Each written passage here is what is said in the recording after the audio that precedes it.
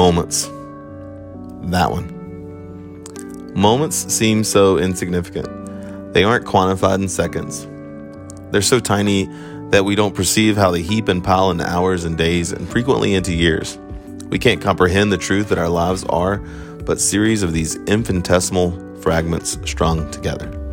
We can't appreciate how significant each one acts in its role to build plans to which we adhere for years on end, or how they're each an episode in the habits we revere or despise. Welcome to episode 3 of Karmic Kamikaze, When the Moment is Right. I remember moments, and as much as minds fail us as we interpret the past, they have shaped me. The moment a yellow ball cap with the number 30 touched my hand when I was 2 or 3 in a hospital bed. The moment I stared down a mind-numbing dose of pills and still preferred it to the alternative. The moment of my first kiss. The moment Dr. Wilcox entered the hospital room and touched my shoulder to reassure me my firstborn would be okay. The moment I said I love you. And another moment months later, maybe years later, when I truly knew I meant it. The moment I saw my favorite little girl's eyes in fear at the sight of her own father. The moment I heard Mikey died. The moment my dad told me his stories of his childhood. The moment I looked up at my wife crying after Garden State and said, "That's me." The moment I heard my Mo died and didn't feel anything. And the moment 6 months later that I cried when his absence hit me. When we recognize moments, we stop considering what we should do in the future and what patterns of our past might sway us to say or do. Moments that count, and each one does, aren't captured in your camera roll, deliberated upon in your conscience, and are rarely noticed by anyone else. It's in these tiniest shards of reality in which we can cast aside all those things and act. While one might not right past wrongs, and each may not chart a new path in our lives, one does afford us the freedom to succeed, to be happy, and to change.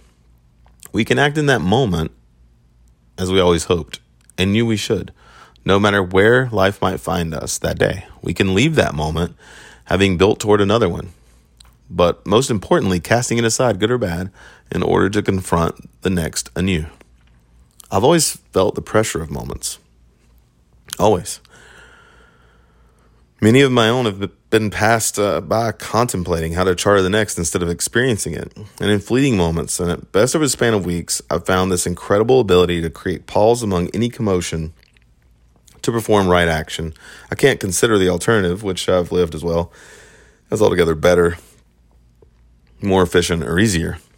But consider for a moment, no pun intended, what occurs when we choose not to react on each moment anew. What happens?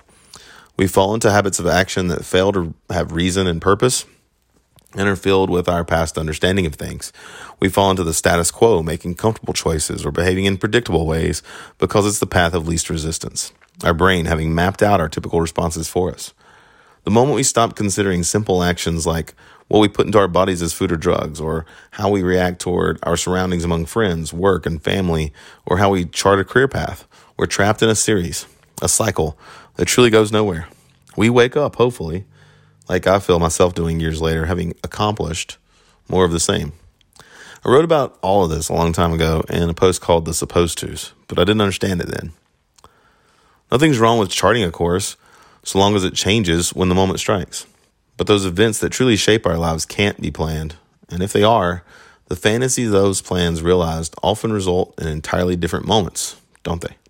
Fleeting moments of societal bliss, but fleeting ones, nonetheless, that haven't met our definition of right action or accomplishment, but some year-old or 5-year-old idea of what we thought it would be. Like, do you remember planning to get married or have children or get a degree and a house and a job? If you're my age, sure you do. You're supposed to do all those things, and nothing's wrong with any of them. But what do you truly value about any of them? I value the moment I swallowed a horrible dose of pills, but I sure can't relate to the series of events that led me to that moment in any meaningful way.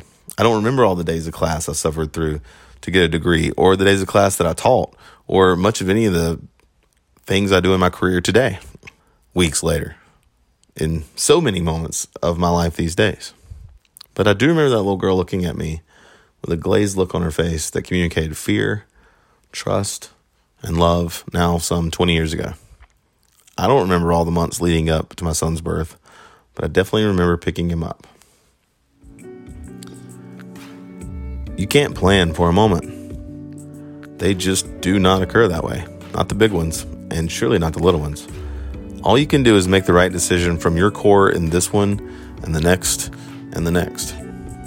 And the worst that occurs is perpetual happiness, honesty, truth, and right action. I don't live this way, but I'll work on it. That's not a plan, a promise, or a decision. It's just the right thing to think, believe, and trust in myself in this moment. It's up to the me hours from now and years afterwards to have continued, but pointless for me to plan. Moments are why I don't edit my writing, why I may start writing by grabbing a pencil and jotting away. In reality, it's what we all live for. Moments are better than photos because photos quantify them and limit them to what is seen.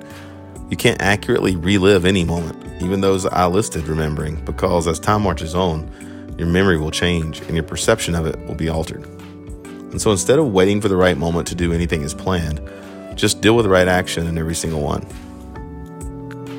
But hey, that's just how I feel in this moment.